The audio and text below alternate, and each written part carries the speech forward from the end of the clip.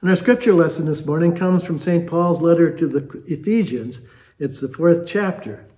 He says, "Therefore, putting away falsehood, let everyone speak the truth with his neighbor, for we are members one of another. Be angry, but do not sin.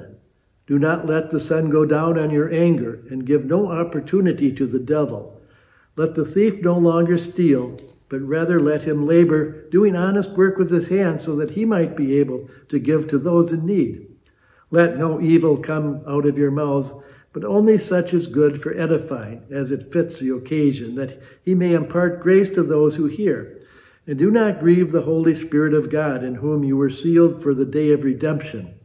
Let all bitterness and wrath, anger and clamor and slander be put away from you with all malice, and be kind to one another, tender-hearted, forgiving one another, as God in Christ forgave you. Therefore be imitators of God as beloved children, and walk in love as Christ loved us and gave his life for us." Amen. Well, dear friends in Christ, grace and peace be unto you from God our Father, from our Lord and from our Savior, Jesus Christ. Amen. I'm fascinated by these words because when we first read them, they just seem like almost pablums. Be good people, don't be kind to one another, the kind of things you expect Paul to say. And yet, he has an edge to them, and he has a warning to them. He says, give no opportunity to the devil. Because one reason at least, that Paul is telling us to act like good people, to putting away falsehood and speaking the truth, and letting anger dissipate, we do that because those are actions which allow the devil to really enter our souls. We don't think much of Satan as being, somebody with a forked tail or kind of lurking around us. But the possibilities for our letting our baser natures, our unchristian thoughts and feelings take over our bodies and take over our minds most especially, that opportunity is always present with us. And when we depart from what Paul is telling us, we finally let the devil kind of take over.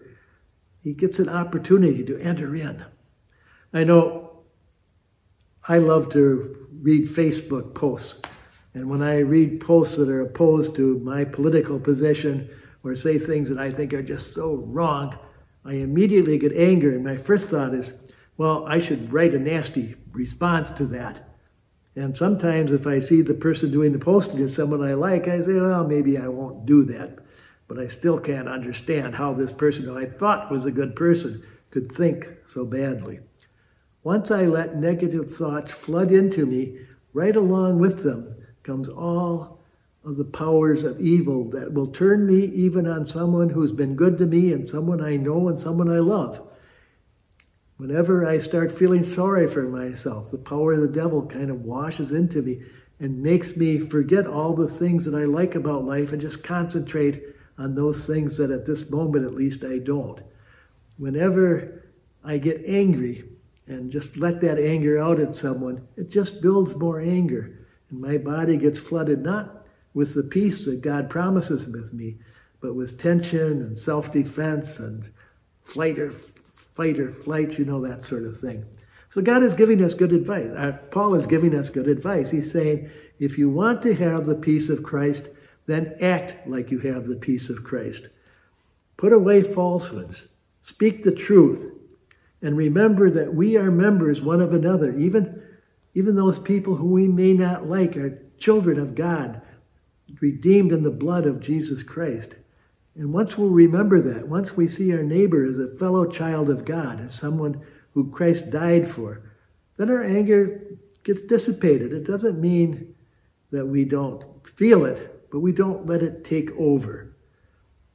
He also says, God redeems us. So let the person who's a thief stop being a thief and start working and then sharing with his neighbor, because then instead of being a force for bad in the world, he's a force for good. Well, I don't have to belabor this too much because Paul preaches his own sermons. But I don't want us either to just let these words of peace and happiness drift over us as just pablum, because they're not. They're the way God sets down for us to be good people, to have peace in our hearts and feel the blessings of God even as we go on. So that is the good news for this morning. Thanks be to God. Now could we continue with the word of prayer? Our Heavenly Father, we thank you for all the blessings you do give us.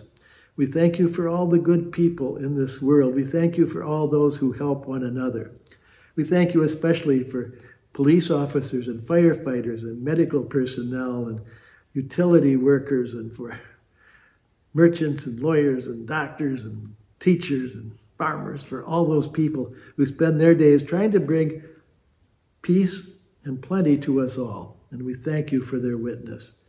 We lift our prayers for all those who suffer, for the hungry and for the homeless, for the victims of wars and of all the natural disasters. We pray especially for those people who are being affected by this new COVID virus that seems to be resurging in our world.